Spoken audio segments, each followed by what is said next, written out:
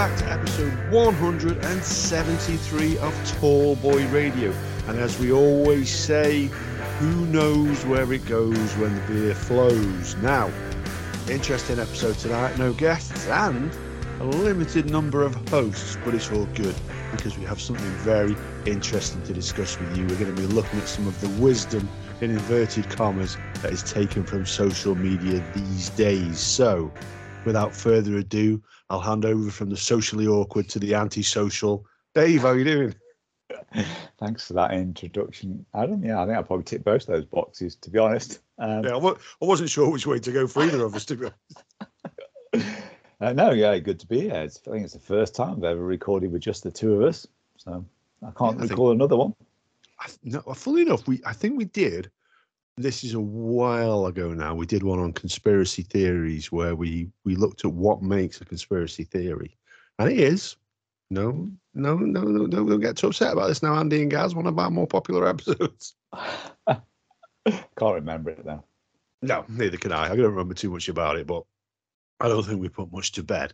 So before we start off tonight, I do just want to give a quick shout out, and that is to a previous guest's wife. So a couple of episodes ago, we had Bo and his friend Kevin on.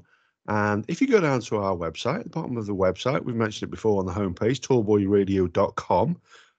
Below the bit where Bo recorded his message for us, you will see there's a little bit where you can buy us a beer. And Kevin's good lady wife, Denise, was goodly enough to go and buy us several beers. So thank you very much for that. If you want to do the same, it's all good. It was fine. You want to. We won't buy beer out of it, just for the record. The idea is half goes to charity and half gets reinvested back into the podcast to do stuff with. However, we have never reinvested a penny back. It has all gone to charity. You will be pleased to know. One last shout out again before I go. Apologise for keeping you all hanging on the edges of your seat.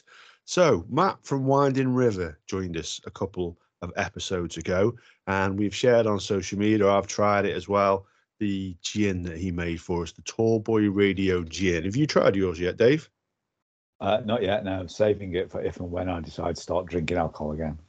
Oh, interesting. Well, this is a full bottle. I haven't just put water in it. This is Andy's bottle. I'm seeing him on the weekend, so we'll be having it then.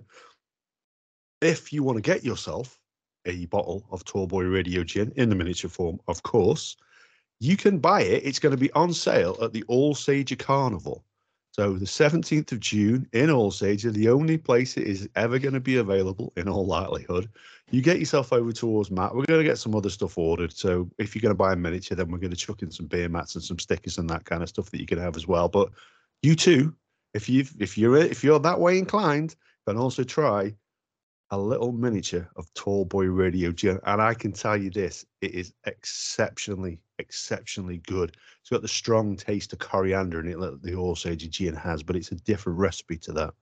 Tell you what, Dave, you will enjoy it. Do you like strong flavored gins like that, or are you more of a sweet man? Don't drink spirits, to be honest, at all. There you go. Pernod was my thing. That ended about 30 years ago when it went very wrong over one excessive night. If that's on the Alsager Carnival, that's going to be, it's not going to last very long, is it? It's going to sell out. It gets busy down there. I would imagine so. I hope so. I do hope a few people will buy it, especially if you're listeners to Tall Boy Radio. Go over there and make us look slightly more popular than we are with Matt. It would be greatly appreciated. Where will it be? On what stand?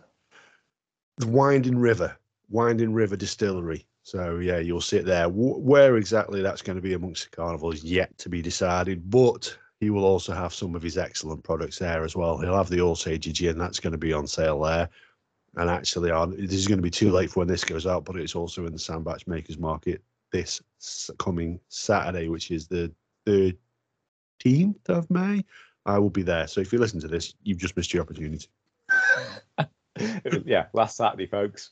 That's it. It was last Saturday. Well done. But nonetheless, get along to the carnival. You will enjoy it. So, social media. Dave, are you on many social media platforms, just out of interest? I'm on a few, but only for work purposes in the main. I don't regularly post on any of them, other than if I'm doing it for either the football club or work. So you aren't one of these people who doom scroll then? Who do what, sorry? This is going to be an eye-opening episode for you. Doom scroll, literally sit there and flick and then flick and refresh till something new comes up, sending memes out to your friends and stuff like that. No, I mean, my life's pretty sad, but it's not that sad. You'd be surprised at the amount of people that do, and I do include myself in that bracket because I've got a bit of a bad habit of doing it myself. And if you listen to this, Andy, when you listen to it back, he knows he does it himself. I can literally tell you when Andy's on the toilet because he'll send me about 40 memes, and I do exactly the same to him. So we know each other's toileting habits. And what we're going to do tonight is none of these clips are anything that Andy sent me just before you turn off the episode right now. So I've got a few clips from social media. Most of these are names you will know, Dave, even without being on social media. One of them you perhaps won't. And, you know, we'll be honest. You can tell us if you did or you didn't know them. But we're going to play a few clips of videos that they've put out on social media. Other people regularly share. So we're going to start off now. I won't tell you who they are. We'll discuss who they are afterwards because I don't want to influence you in terms of what we are listening to before you say it. So here's the first clip then from social media. How can you have energy companies that profit when there's an energy crisis, military industrial complex that profits when it's a war, pharmaceutical companies that profit when there's a pandemic? You're creating the necessity for ongoing crisis. Yes. If the elites in the society benefit from situations that are detrimental to everybody else, that's what reality is going to become. That's what reality has become. Do you recognize the voice, first of all? I do. It sounds like is it a singer? No, but he did play a singer in a movie. It's Russell Edward Brand. Russell Brand. Yes. Yeah, you must be familiar with him. Well, he's obviously famous for his stand-up comedian work. He's acted in a number of films. He's been a fairly successful man, married Katy Perry, which I would consider a success. And and since then, obviously, he now has a YouTube and a Rumble channel where he shares his opinions and facts, if you will. People will dispute them, but there are always two sides to every fact. There's a side that they want you to hear and a side that somebody else wants you to hear. Somewhere in the middle, perhaps, lies the truth. So what he's discussing there, did that resonate with you at all? Well, yeah. I mean, he's going for sensationalized media and politicians and people that have a particular drum to bang, setting out a message so loud that they think it's the truth because they're shouting loud about it. Yeah, and obviously there's been a few. We're not going to be caught in a ban, but there's been a few stories in the news recently where that has either been accused or it's been prevalent, depending on your opinion. And he's one of those who gladly shares his opinions on most. So things like the pandemic, things like vaccines and what have you. And not just that, he looks all sorts. You know, the war in Ukraine. You know, whether it's a proxy war or not, those are not my words. These are what are discussed on social media. And this is what he's saying. You know, when you think about it, when you do have people who profit from war, when you do have huge drug companies that profit from you taking their vaccines or any other product you could care to mention, there's a danger that their advice to you to do that or to go along with it, for example, in the terms of the drug companies or in terms of the war, where we're bought into the idea of getting behind our country and backing them against the bad guy. When people are profiting from that, we know ourselves that when you profit from something, you can be a little bit biased towards the outcome, can't you? And this is what he's saying there. Is he being sensationalist? I think so, yeah, because he's putting a very extreme view, isn't he? I mean, without the context of the whole conversation, it's hard to know if he then went on to be balanced, but it didn't sound like he was going to go on to be balanced from the introduction.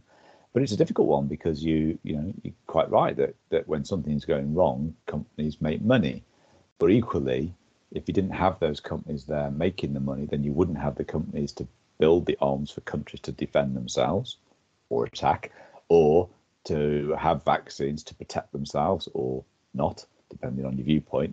But either way, if the end outcome is good, if you didn't allow them to profit, then they wouldn't be there to do the good in the first place. Yeah, I agree with that. We'll leave the vaccine one where it is because it's a thorny issue, because there is two sides of the story and the truth isn't known. You know, at the moment, I would still class it as opinion, like Dave says. there are those who are very much against it and those who are very much for it. And you've got the evidence to prove both ways. And this is the challenging one with that one. So we're going to leave that one where it is. But in terms of war, it's just interesting what you said there. In terms of you need the finances to create the weapons to defend against the guys who have created the weapons to attack us. Now, the perspective may be of those in Iraq when we went in there and we liberated those folks from that evil Saddam Hussein, and nobody's doubting he was not a very pleasant man. But we categorically went in there probably to profit from the oil that they had, if we're going to be quite honest about it.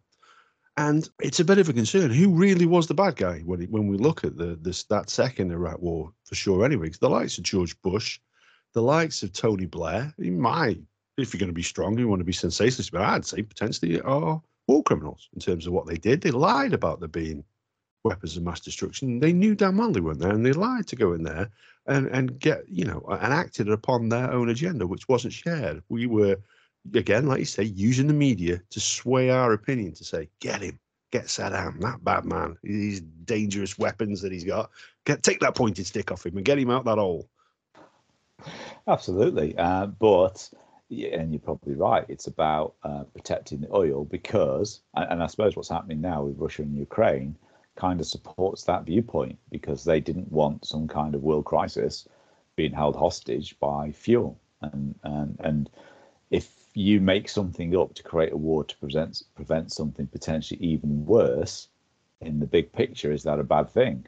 I mean, ultimately, these governments of the world have got to act on the best interests of their own countries or globally. Do you think, now, we have a difference of opinion when it goes for the party that we choose to vote for, or I very nearly wore my Fuck the Tories t-shirt tonight, but I chose not to. I didn't want to be too partisan. But is there a danger that sometimes with the likes of certain politicians on both sides of the fence, all sides of the argument, the profiteering and the stuff that they do is purely for their own gain? Yeah, it's a career, it's a job, and most people form a career or take a job because they do it for the money, and that's doing it. It's a sad fact that most people probably don't enjoy their job. The majority are probably fairly neutral to it, I would say, but an awful lot of people don't enjoy it. A few people enjoy it, and that's brilliant, but most people are in it because they need the money. And politicians are, on the whole, probably no different. They don't do it purely for the good of their constituency, their countries. Otherwise, they do it and say, no, I don't want my salary, or donate it all to charity or something. So they're obviously in it for the money. And once you accept they're in it for the money, then if they use their status as a politician to earn more money, as long as it doesn't impede on their ability to do their job, and as long as everything's properly declared, I don't see an issue with that. I get annoyed when people get criticised for doing other things, and people say you should be focusing on your constituencies. Well, what if they're spending 50 hours a week, 60 hours a week on their constituencies, and then they spend the odd Saturday doing some talks and earning 50 grand? I don't see a problem with that at all. No, I know what you're saying, from. I think what people mainly take umbrage with is when they then give contracts to people to produce PPE who for the last year have just been selling insurance or something different like that. I've got no experience in it, whereas there are other folks out there who produce PPE for hospital, have been doing so for years, but aren't in the back pocket of those politicians, naming nobody. Wow, you're characterising situations as though that was done from the outset to be bad, when in reality there could have been some cases of that. But I suspect on the whole the politicians were incredibly stressed, particularly ones in the government who are responsible for protecting us against what could be at the time seen as a global pandemic that was going to kill millions and millions, even billions of people around the world. And they had to do absolutely everything possible, quickest speed possible, to get what we needed. And if they had somebody in their phone book or somebody contacted them and said, I can do this, and the option is, okay, I trust that guy to do it, and let's just do it and get it, or I go to some kind of tender process, and I do tenders for work, and they are absolutely torturous, they're incredibly time consuming, and they're not fair, so that they're corrupt in the way they work anyway. So they know that, so they got two options: go with someone they trust who says they can do it quick, or go through a longer process, which might on the surface appear fairer, but actually doesn't deliver for the country when we need it. That's interesting. And to be honest with you, I know, well, listen, I've said before, I've never had a jab. Well, I have had plenty of jabs, to be honest with you, and just not related to this particular pandemic recently.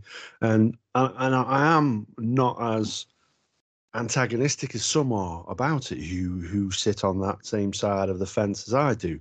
I genuinely agree with you. When this first issue was presented to us, I genuinely believe nobody knew how to deal with it. I do feel, though, slightly different to yourself. After that, there are those that realised that there was something that could be profited from. And if they could make some money out of it, well, then they may as well.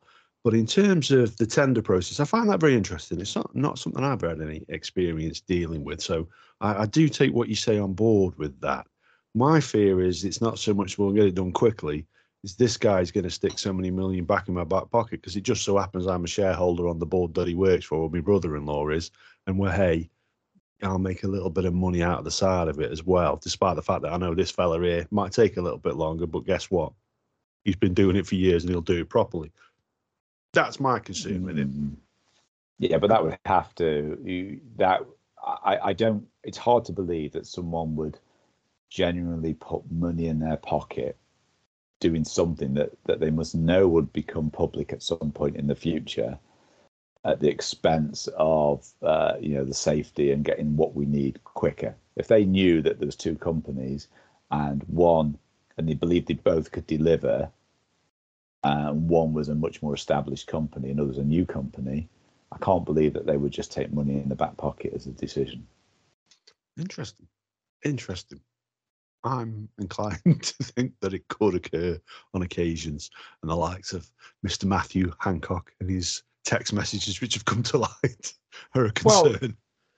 But again, I mean, yes, there's always going to be people that might do things that are on the surface wrong, but the problem is, of course, then you hear the social media rants of what's his face earlier, and the implication is that the whole government is corrupt. Every conservative politician is corrupt because one or two from the 300 odd that there are may or may not have done something that was probably a little bit questionable and not thought through properly. Yeah. Does it concern you that those pals, though, him and his mates make it to the top and the other ones who sit on the back benches are a little bit less inclined? I don't know. I've not seen anything from the likes of Boris Johnson, Matt Hancock, Keir Starmer. I've got a lot of faith in him, to be honest with you. The likes of Rishi Sunak. I've got deep concerns about all those people. I think, who was the lady who was Prime Minister for a very, very brief spell? Liz Truss. Liz Truss, yeah, old pork market herself, yeah. That sounds like a euphemism. If you don't know what that means, I'm not being offensive about the lady or her appearance. It's just something that she said that was quite amusing. Yeah, the likes of those, they really, really trouble me. I don't know. Maybe we'll get onto this in the next episode. As you get a little bit older, I get a little bit more distrustful of people. And I don't know if that's, and I don't think I've got a lot of experience in my life of having a reason to distrust people. But it really does concern me. Should we move on? Or did you want to answer that? No. Your pause, I wasn't sure whether you were going to move on or look for something else. But yeah, let's move on from politics. Okay. Well, yeah, we're going to go down a different route now. So you'll be pleased to hear we'll be steering away from politics briefly, because we may just revisit it. So this next gentleman, this is quite a long clip. I don't make no apologies for that. I think it's a really interesting clip as well. When I say long, it's just over a minute, but in social media terms, it really does require attention. Well, it's a minute where we're not talking, so that's a bonus. I found most people don't know who they are. They really don't. What do you mean? I mean, I know my name, I know my age, I know where I live. Yeah, that's not what you, else though. is there? That's what just size, it. If you ask the average person who they are, they'll give you their name. They'll say, I'm Bob Proctor, but I'm not. Bob and Proctor are two words. My parents give them to me. They're called names, but it's not me. It's my name. Then somebody will say, well, this is me, but this isn't me either. It's my body. Like, you never phone down here to the studio and say, body won't be in today, it's sick. Okay. We don't say am hand or am leg. It's my hand, my leg, my body, my name. Who am I? Well, that's an interesting question. And I believe if a person will start to study that and look for the answer, they'll find it. See, I think we live simultaneously on 3 planes of understanding. We're spiritual creatures, we have an intellect, and we live in physical bodies. Okay. But because we lack awareness or understanding of who we are, we're totally locked into a physical world, and we let things outside of us control us. 95% of the population are reacting to life. They're not really living at all. Apologies for some of the background noise on that clip as well. It is a very, very old clip, but an interesting one. Now, do you know that gentleman's name? Bear in mind, he said it during the clip. Bob Proctor. Hey, his memory hasn't failed him. Well done. Yeah, Bob Proctor. Have you ever heard of Bob Proctor, just out of interest? No. Now, he's a Canadian author and self-help author. But I think that's a really, really interesting one. And it goes back for me to a little bit about what we talked about with the caterpillar last week, about what it knows and its destiny, and how it is just purely trundling along the leaf, waiting to turn into a caterpillar, not knowing really what it has in store, but it just goes along with it anyway. And then that's a little bit about what old Bob is saying there himself, in terms of most people don't consider who they really are. They think of themselves as a body, and they don't think of us the different entity that there is. It isn't just that body that's presented with you. The idea of the name that you're given from birth, you're more than just being David Cartledge, or prior to 2013, Dave Cartledge. I am more than just being Adam David Dickinson. No relation to David Dickinson before anybody asks. But what did you make of that quote? Your middle name, David? My middle name is David, yeah. Must know that. If I knew it, I've forgotten. Yeah. Like, really? Yeah, has been since birth. Surprised you didn't change it in 2013. No, I'm going to change it for later this year. I'll change my middle name to Dave. What was your question again? I forgot. No. So in terms of that, where do you sit with that? There's some people take it to like the nth degree in terms of existing on a spiritual plane as well. So what are your thoughts on that? That when you do think about yourself, and we do, don't we? We think about ourselves as these physical entities, but we really think about ourselves as a pocket of flesh with bones and flab, certainly in my case, populating it. And then we think about ourselves as our name, and that's our character. A lot of people, if you ask them to tell me about yourself, the first thing they'll tell you is what they do for a living. That's not who you are. That's what you do to get by and do the things you enjoy. Yeah, I mean, just to even articulate who you are, because it's not something I've thought about in this context. You can't suddenly think of how I describe who I am. I suppose it's your emotions, a big part of it. It's how you conduct yourself, your beliefs. It's all of that sort of stuff. The actions that you actually do are just the outputs of who you are, as opposed to actually who you are. It's very deep, I think. It's a very deep statement. This should have been in last week's episode. I don't know. What's the chances of playing a 1:20 clip without Gaz interrupting it? Fair point. But yeah, sorry, there is. I've never thought about it in that sense, because you do tend to just go through life. And you obviously through life you make your own decisions, and some people will make a lot more decisions and grant themselves a lot more freedom than others. And some people will just absolutely every day is almost predestined for what they're going to do, and there's very little change. You go to school every day, you go to college every day, you get a job, you go to work every day. You may go on holiday once a year at the same time, maybe to the same place. You go to the same club, you have the same friends, and that doesn't mean people aren't happy.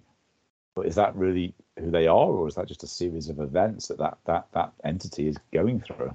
Yeah, it's true, isn't it? When you actually, and to be honest with you, this was one of those clips. So I was doom scroll, and it stopped, and it really did make me think briefly. And I'm sure the people who listen to this episode, hopefully, will make you think for a brief while. But I suspect once it's washed over you, we'll go back to doing what it is that we always do. But how much do you feel in control of your own destiny, Dave? Not a huge amount, and the main reason for that is because I've got kids. I think I'm thinking it purely from what I was doing with business and life. It changed drastically as we approached the time when we wanted to have kids, and that's mainly because me and Catherine are both fairly risk adverse in that sense, And the thought of risking stuff to either go on a business or to spend all our money on just doing stuff and not securing the financial stability for our kids as they grow up until they leave home, we're probably too risk adverse. So in a sense, the journey we're on now is very much confined within ensuring that security is there for our kids. And that's not necessarily right, because lots of people can live a completely sort of free sort of, I don't mean hippie in the true hippie sense, but I'm just using that as an analogy to show how there's a lot more freedom and flexibility about what you do and where you go, and come out the other end absolutely fine, and in many ways probably happier. But me personally, I just think it's a bit of a journey. When the kids have finished university, and we tell them that once they finish university, the house is being sold and we're off. And I think then that will be a kind of, right, let's really understand who we are, what we want to do, where we want to go, me and Catherine together, for the rest of our lives. I think that will be a big shift. I hope it will. That's what we kind of think. But we are day-to-day pre-programmed until that point. Interesting. By you? Yeah, 100%. I'm very risk averse. You said earlier when we spoke, you're very fortunate if you enjoy your job. Now, I started a new job 6 months ago, and it really, really took a push to take me away from what I've been doing for the best part of 20 odd years. And there was parts of that job that I really, really enjoyed. But the idea of changing it didn't actually, and I'd spoken every year when it came up to Christmas, I would say to the wife, next year, I promise, next year, I'm not going to be in retail. Busiest time of the year in food retail is Christmas. And I wanted to change that. I wanted to change that for many, many years, and did nothing about it because I was comfortable in what I was doing. I knew the job inside out. I knew that I wasn't going to get challenged in many ways. I knew everything, and I was comfortable. Now, there were times when it really, really pissed me off, and I wanted to stick two fingers up at my boss and walk out. In those moments, I couldn't do it. Prior to having kids, I had a mortgage. I had bills to pay. And, my wife wasn't on the salary that she's very fortunate to be on now. I'm this close from being a cat man, and she's having none of it. but in all seriousness, and now I had kids, it's the first thought in my mind that I at the moment I'm chubbier than I'd like to be. And it with the view to that, in the past, I would have thought I'm happy with that. Do you know what I mean? I enjoy a beer, I enjoy having a curry, I enjoy doing all those things that I know are bad for me. But now I start thinking about it. I'm getting on in years, and I want to be there for them. I am an old dad. I had my first kid when I was nearly 44, and I have to keep that in mind. I am not in peak physical fitness, and I never ever have been, and never ever will be. But I want to be fitter than I am. I want to eat healthier than I am. I want to drink less beer than I have been doing. I am on a little bit of a health kick at the moment, but it is just a little one. And all that is with them in mind. It's with them in mind that I don't want to be the fat old dude with the grey beard who turns up to pick him up at the gates. That's Santa. He does that once a year. But, Santa picks your kids up from school. I can't do it, George. No, it's still me. It's still me. I just wear a hat. Shit, don't listen. If you listen to this, kids, it's not. But no, but you're totally right. You do, and you exist, and your kids are going to be flying the coop. I hope for your sake, far sooner than I will. And and that's perhaps when you will start living and existing. But just out of interest, when you were a kid, what was the first thing that you can remember everyone wanting to do as a career? Oh God, Adam. With my memory, I don't think I ever knew what I wanted to do, and I still don't. There's not something I think I wish I could do that. I just fell into what I did, and it's just carried me along one thing after another because it's what I did, and I could do it reasonably well. Never particularly enjoyed it, pretty much entirely for the last 30 years. Never thought, oh, I've really enjoyed that. Fairly neutral to it, ups and downs, but on the whole, it's just a job. And it was always a challenge with what I've been doing. I've not just been stuck in the same job, Monday 9 till 5. It's always been a challenge, which I suppose brings its own rewards in some ways. But no, I don't know. I'd love to be an author. That sounds quite cool. But that's an opportunity that may come in the future to give it a go. But no particular memory of anything. I didn't want to be a fireman or an astronaut or an airline pilot or whatever most kids think of being. I want to be a stuntman. You're pretty good at falling downstairs. Yeah, well, I'm not, because I did myself a mischief. The idea of a stuntman is not to get injured on the way down. Yeah, no, but it looks good. Yeah, it does when the stuntman does it as well, but he's able to walk away without a broken jaw and a broken skull at the end of it. Yeah, it's interesting, but even then, though, we talk about ourselves, we talk about what we want to, and we're talking about the path that life has taken us down. And I set out on a journey in retail. I remember Dan Wood, who was an area manager I had, a guy I really respected because he was a very thoughtful and intelligent man. Still is. I'm saying I thought he's, bless him. I've seen him recently. He's out there, and he said to me, we were talking about a career in retail, and I was sort of saying, it wasn't really what I set out to do. I got offered a job. I started doing it part-time when I was at university, and then they offered me a job, and he said, Adam, speak to anybody in retail. Nobody's here because this is the career path that they chose to do. Everybody ended up with it by accident one way or another. And I thought, you know what? He's quite right, because everybody I've spoken to will tell you the path that took them there, and none of them were intentional. But in terms of yourself, how spiritual are you, Dave? I have a belief in religion, not necessarily religion, sorry. I have a belief in a greater power out there, and I do believe in that, and that I don't understand there's something bigger than me. But that still isn't, I don't necessarily think that's spiritual. Would you say you were spiritual? No, probably not at all. I think faith is a good thing, and even faith in religions that I don't believe exist at all. But I think the idea of faith and people having faith, coming together for faith, I think that's a marvelous thing. And the fact that what they got faith in my view, is not real is irrelevant. But I wouldn't say I was spiritual, not in any way that I can think of. Anyway, people might look at me from the outside and say, well, the way you behave, the way you act, the way you speak to people, that's got quite spiritual undertones. I've no idea. I don't see it myself. No, interesting. I wonder if that's something that Bob talks about, Bob Proctor there, when he talks about that, you being a spiritual entity.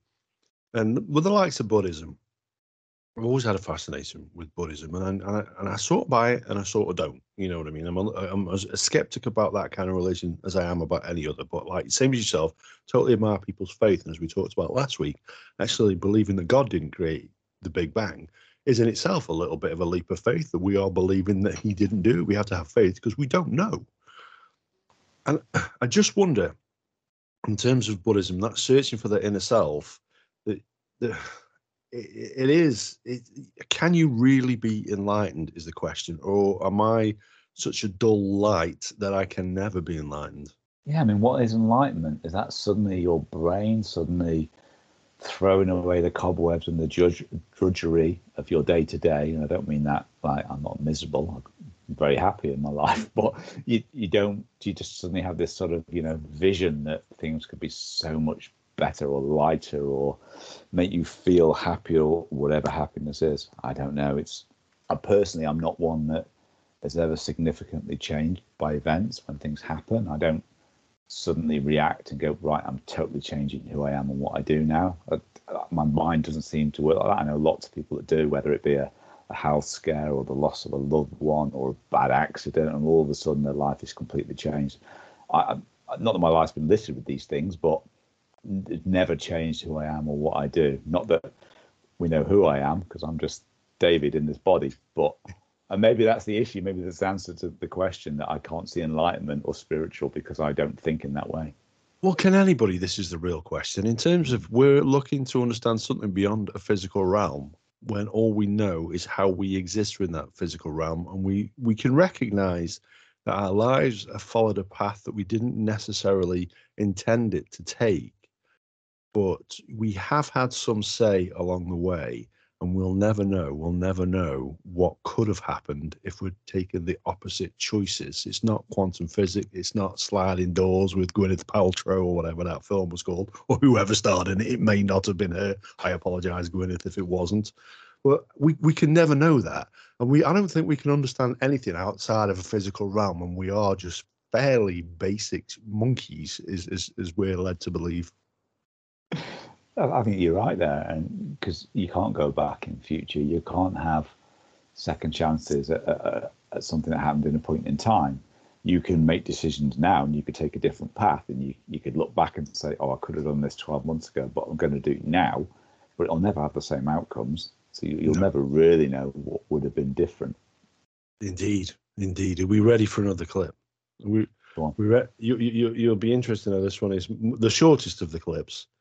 It has a political feel to it, but it doesn't necessarily. Yeah, it has a political feel to it.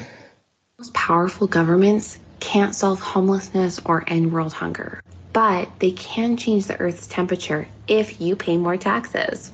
Do you know who that was? No. I would say that she is the least heard of all the people who are on there. And it's a lady by the name of Katie, or AKA the Incorruptible Mama Bear on Instagram. She has a number of followers, and she is an American social media coach and controversial voice. So what do you think that she has to say there then? What do you think about her words? You know, there's plenty of money to go around. Was it poverty she mentioned? Mm. Yeah, plenty of money. We can't... not just in the UK, US, wherever, there are a number of countries which are a little bit disadvantaged, and maybe we could look at our foreign policy that has contributed to or prevented their growth. We'll leave that for another day. But in the US, the UK, for example, there is homelessness and there is poverty. Yet there is also, as we've just seen in terms of the coronation, which cost £125 million for one day, extreme wealth. Yeah, there's always going to be a challenge, and it's very difficult because you're into. It's not just a simple thing of going around to every homeless person and saying, "Wow, rather than spending that 125 million, we could have spent 10 grand on putting you in some accommodation for the next 12 months." Because a lot of people don't want to. They're there for multiple reasons. It's not just lack of money. There's mental health, addictions, and all sorts of things. So even if the money was there, you're not going to be able to help everybody back to what we would sense as a normal existence. But equally, there is a huge amount of wealth that is top heavy, but it's the top heavy which feeds into capitalism and all of that, which the argument is that if you don't have those drivers at the top, then you don't get the wealth throughout the whole structure. And I think capitalism gets a bad rub on the whole, although it probably is a bit extreme in some cases. Yeah, I would say so. And I totally agree with you now that if we had that 125 million placed in our hands, not for us to keep and go and donate, and we went round the streets of Britain and handed it to people and said, here, go make a difference. It would make no difference whatsoever, because it would for some. I'm being disrespectful when I say that, but I think you know what I'm saying. A lot of people, like you say, when they're dealing with addiction, was, well, that's great. I've got the next 4-pack of Special Brew, the next bag of Coke, or what have you. But the trouble is, and we talked about it a little bit in the last segment there, that life has put these people where they are, whether that's through their choice. They haven't chosen to be homeless. They've made some bad choices, which has ended up with them being homeless. And then maybe the final decision was to go homeless because it was better than the alternative. And I just feel there's money to be used elsewhere than keeping, say, for example, one family in 7 palaces. I don't know what it cost. And yes, you can put the argument of tourism, which is all going to make people who are already rich much richer. It doesn't sit right with me. And what do I do about it? Well, do you know what? I do buy sandwiches for the homeless. I don't give them money. If there's any, I apologize for bringing this up now, because I've actually gone down a route I didn't intend to do, actually. But it really pisses me off when people share social media videos of themselves handing over money to. Don't fucking put it on social media, which I'm guilty of doing as I speak now. But it's something I've done for years, and I choose to, and I'll continue to do about it. And this is the one time I'll mention it, because I know that will help them for that small moment in time. And it just makes me very, very uncomfortable in terms of actually there is a means to dealing with poverty that I don't think that we are dealing with well enough, in terms of that we're normalizing a cost of living crisis and saying, these bloody energy bills, they're terrible, aren't they? The price of energy has gone up on it. Hang on a minute, Shell made 29 billion the last quarter. I get profitability and securing their stakeholders and their shareholders and making a return for them, because they are a business and that is what they set out to do. But that seems to me to be a little bit obscene.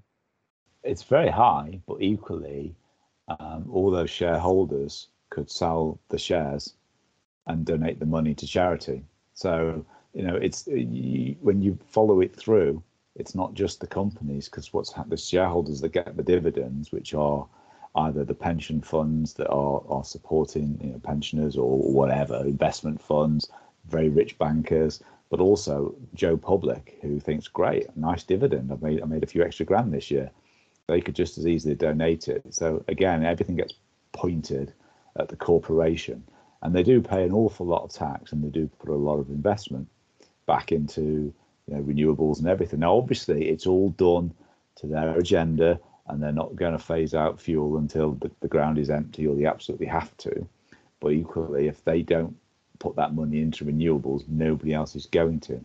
So it really is a catch-22. And unfortunately, the society and politics in general, it's not structured to be conducive for the best of the nation, because you have two parties, whichever way around they are, that will constantly bicker and try to undermine the other, rather than working together for the greater good. And because they're so fearful of the media and social media, that everyone's protecting what they say, who they are, what people think about them, and that just takes precedent over doing the right thing, working together. You've got 650 MPs, and the vast majority of those want to do good.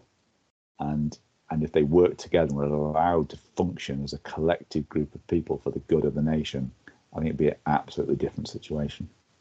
Do you think it's the system then that's set up, that it's too easy for the people at the very, very top, as they always say, about power corrupts and ultimate power corrupts absolutely, or whatever they have. Close enough. Yeah, it's close enough. You know what I was saying. But do you think that's the problem then? The system is set up to fail?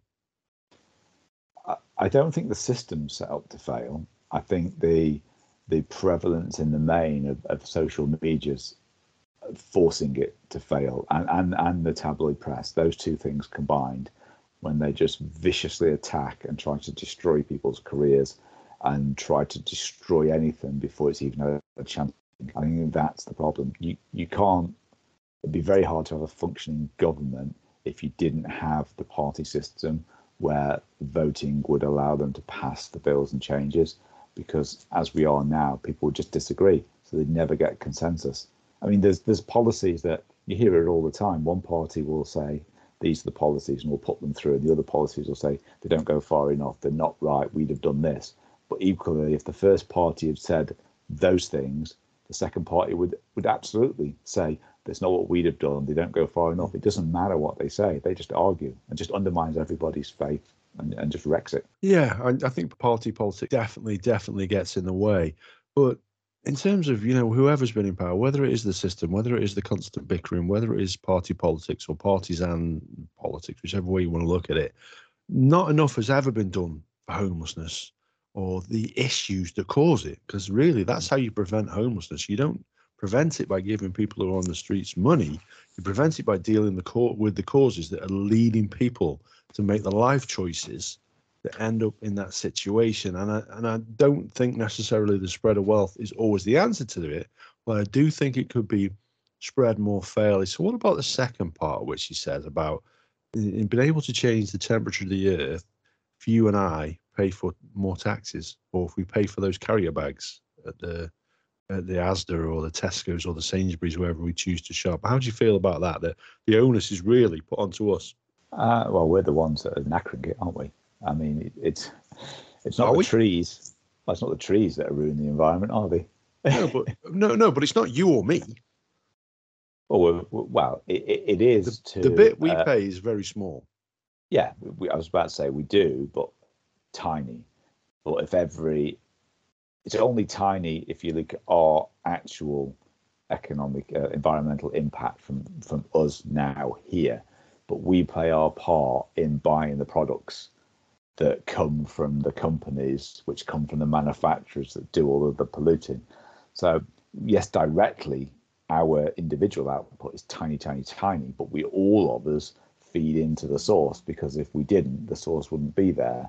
So we're still responsible. We still drive the cars that get the petrol, which come from the factory. We still buy the clothes that are, the denim, which uses, hundreds of litres of water for every pair of jeans or whatever it is, which pumps the microfibers into the sea.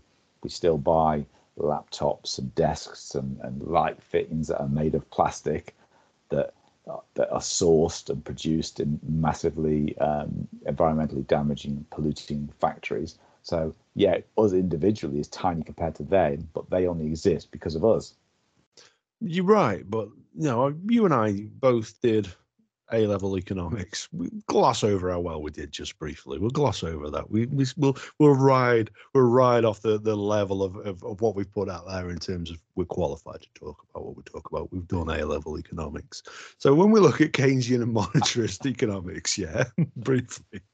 So there's supply creating demand and demand creating supply. And obviously, I think probably most people would tend to side with the monetarist side of it, that demand creates supply, that if there's demand for a product, there'll be a company that will rise up supply and make the money off of doing it. But there's also another school of thought is actually if you supply this product, the people are actually going to want it. Mm-hmm. And if they supplied a product which was better and more suited to the environment, everybody did, because there are all those products out there, tend to be more expensive, tend to be inferior. That's the perception, or whether that's the social media perception that they want you to see because they want you to keep buying Coca-Cola. I'm not saying they damage the environment or are costly in any way. Please do not sue me. But there is, though, if that was the only product available, then we'd buy it, wouldn't we? If it was a necessity or not a luxury item, but what's that category of stuff in between? It's not a necessity, it's not a luxury, it's there's another word that sits in between. Can't think. But if it was in that category, you may or may not. But if it's a necessity, if you do clothes as a general thing, as a whole, I think it's fairly accepted that we all need to buy and wear clothes. It would not go down well if we didn't, more so in some cases. So if everybody said, right, the price of clothes was going up by 25%, every single item was going up by 25%, wherever it was socks, underwear, jeans, t-shirts, jackets, everything would go up by 25%, but the damage to the environment would go down by 50%. Everybody did it, then absolutely that would work. But then capitalism knocks on the door and says, hang on, lot, if you lot are going to make a more expensive product, we're not, and we're going to sell more than you. Do you know what? It's interesting, and you're quite right there.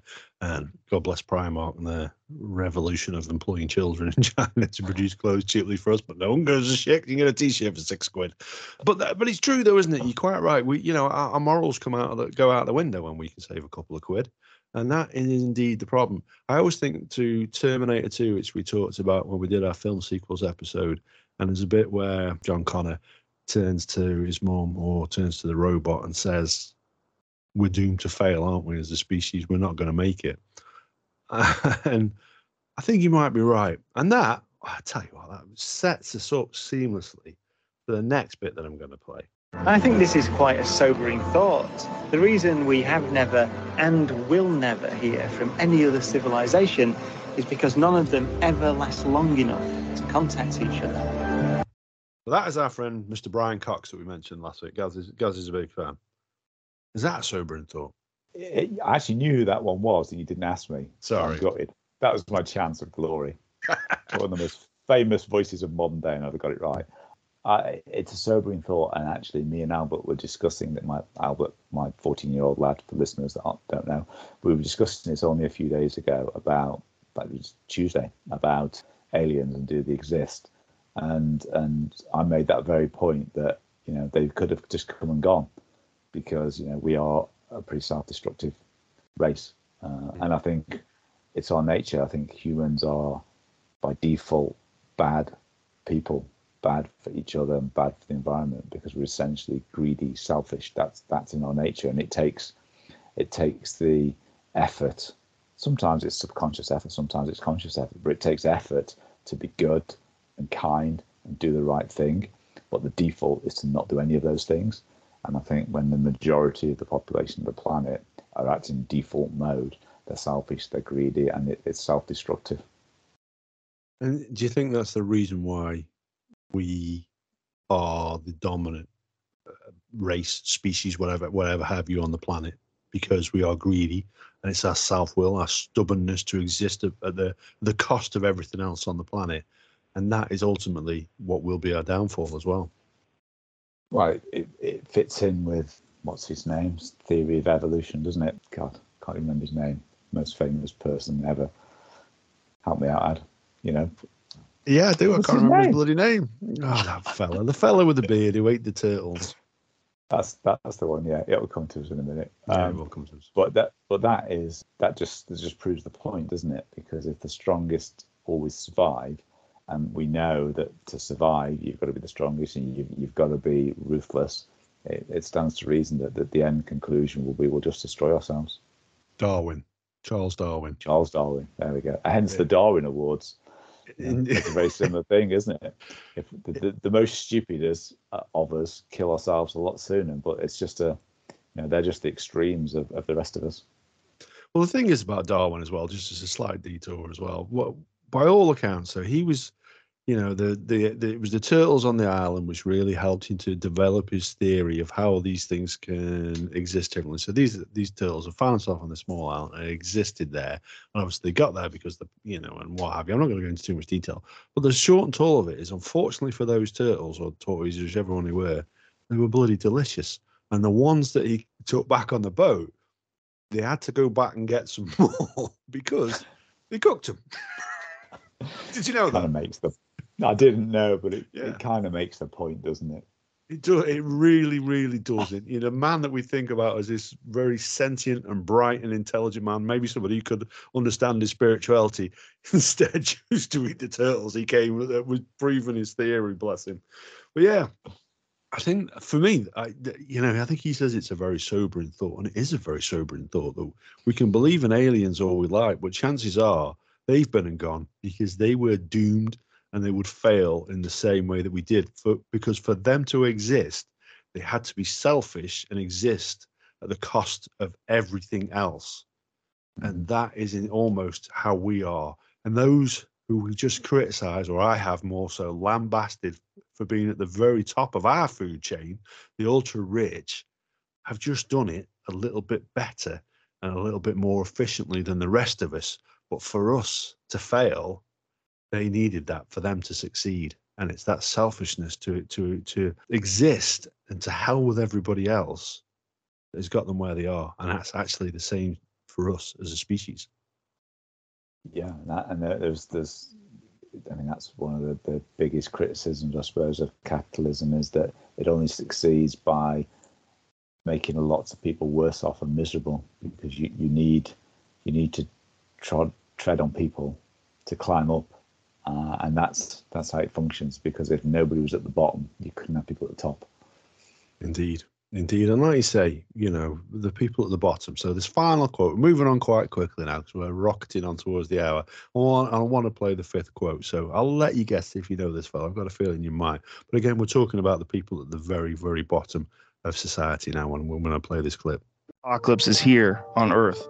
It's just not here, like right here in Austin. It's not like right here in the studio, but it's in the Congo. Yeah. Like if you go to a cobalt mine in the Congo and you see a 19-year-old woman with a baby on her back mining for cobalt and inhaling toxic fumes, you're like, okay, well that's the apocalypse.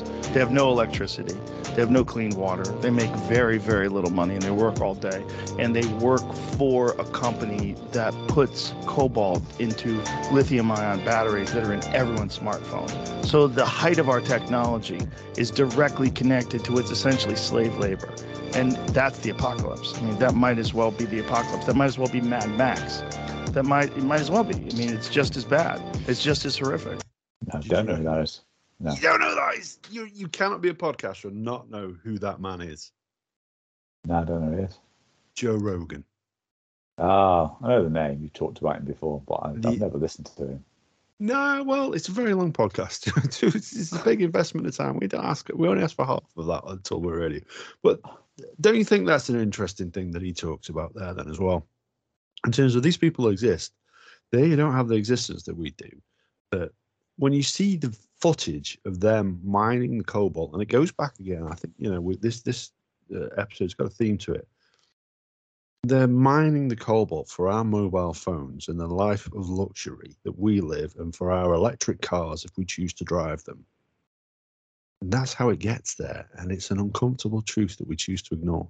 It is, and the cobalt mines is just one instance. I mean, you mentioned earlier the child labour in sweatshops making clothes, and it happens all over. And you're right, on the whole, people ignore it. and they know it happens, and they ignore it. And I think people know it happens, but don't disbelieve it. I mean, it's not. I don't think this is something that people think, oh, it's just made up. It really does happen, and it is uncomfortable, and everybody ignores it. Some people will do their bit. Some people will try and buy ethical clothes or fair trade and try and do their bits. But when it comes to your mobile phone, you don't have a choice. And I don't know of any brands of mobile phones that say their cobalt is ethically sourced. And essentially, there's people out there that are just the modern day slaves in probably not on a legal technicality, but essentially they are, because they have no option to do anything else. That's their existence. They are, for all intents and purposes, they're in an existence that the only way that they can buy their way out of is to do these horrible, horrible things. And the system is so stacked against them in such a heavy and unfair way that they can never, ever achieve that. And there's a fact or a phrase, whether it be deemed which, that in terms of world hunger could be ended if we all shared out the food that is there equally. But for us to do that, it would mean that you and I couldn't walk into our shop and have a choice of which watermelon we bought, a choice of which grapes we selected. And we know, and I know from working in retail, how much of that finds its way either to be reduced to clear and sold for pennies or go in the bin at the end of the day. And it's when you break it down and just stop existing, it's uncomfortable, but it's something we'll think about for this hour, and then we'll go back to doing what it is that we've always done, because that's how we survive as a species. I think you're right, and it's sad because you look at the fruit and veg aisle, and there's so much variety there, but probably 25% of that variety would be more than enough for a nutritious, balanced diet. But because you just want to pick that or that or that, and different people want that or that or that, it means that everything has to come in, which generates the waste, and means that land can't be used for producing more staples to feed the people that don't have the food. And yet, again, it's all coming back round to capitalism, and you've got to have the people at the bottom so that the people at the top can have their choice of which 3 greens they want to put on the plate this week. Mm-hmm. And there's a thing in terms of, we want to change the planet, if you want to change the world, if you want to make it fair for everybody, what we would have to do is make it less comfortable for ourselves. And the further up the food chain, if you will, that you go, the more and more uncomfortable, the more and more they would have to give up. And these are the people who are in control of the resources, as we are as well. We play our part where every bit is guilty. It's easy to point the finger upwards, because we know that the changes we make would not be reciprocated above us, and we probably wouldn't be willing to make those changes if we were really honest. I wonder if it's a bit of a perverse circular thing going on here, in that because me and Catherine talk about these things. You'd quite happily pay more taxes if you thought that X, Y, or Z was improved, but we don't believe that us paying more taxes would result in that actually happening. And we don't believe that because of the people at the top. The people at the top are saying, well, we can't do that unless you pay us more. And then they come out as bad guys that can't be trusted, which means you don't pay more, which means that you don't change anything. It becomes a bit circular. They're almost making themselves out that they're not going to use the money wisely, so you don't give. And it just becomes circular, so nothing ever happens. We're boned, aren't we, really? Yeah. Break it down. Well, I always say that, which I'm told is very negative and pessimistic. You're born, you make the best of it, you die. There you go. That's it for this episode, folks. Just for the love of God or money, make the best of it. Do you want to say your goodbyes, dude? Yeah, a bit of a serious one. Felt like I was having a bit of being interviewed. Some parts of that. Good. Which I'm sure was your intention. No, some very serious things to talk about there. And if any of these sort of, striking your mind, that how you live your life, whether it be your own personal life in seek of happiness or enlightenment or spirituality, or how you can actually just change those day-to-day actions for the greater good of people around you in your country and the world. If you just think about that, have a look around, maybe you can make a bit of difference. And if enough people do, maybe we can make a dent. Indeed. There are enough good people out there that are doing a little bit of good every day to try and make life a little bit better. for those that aren't them, you know, for people who are less fortunate. And we, you know, I think you have to salute those. And also, like Dave says, you know, maybe take a bit of time to just to be kind. You know, it's very easy to point, you know, the finger and mock. You know, it's so easy to laugh, so easy to hate. It takes strength to be gentle and kind. I nearly fucked up my Morrissey quote there, but I'm going to leave you on that one. So take care, folks.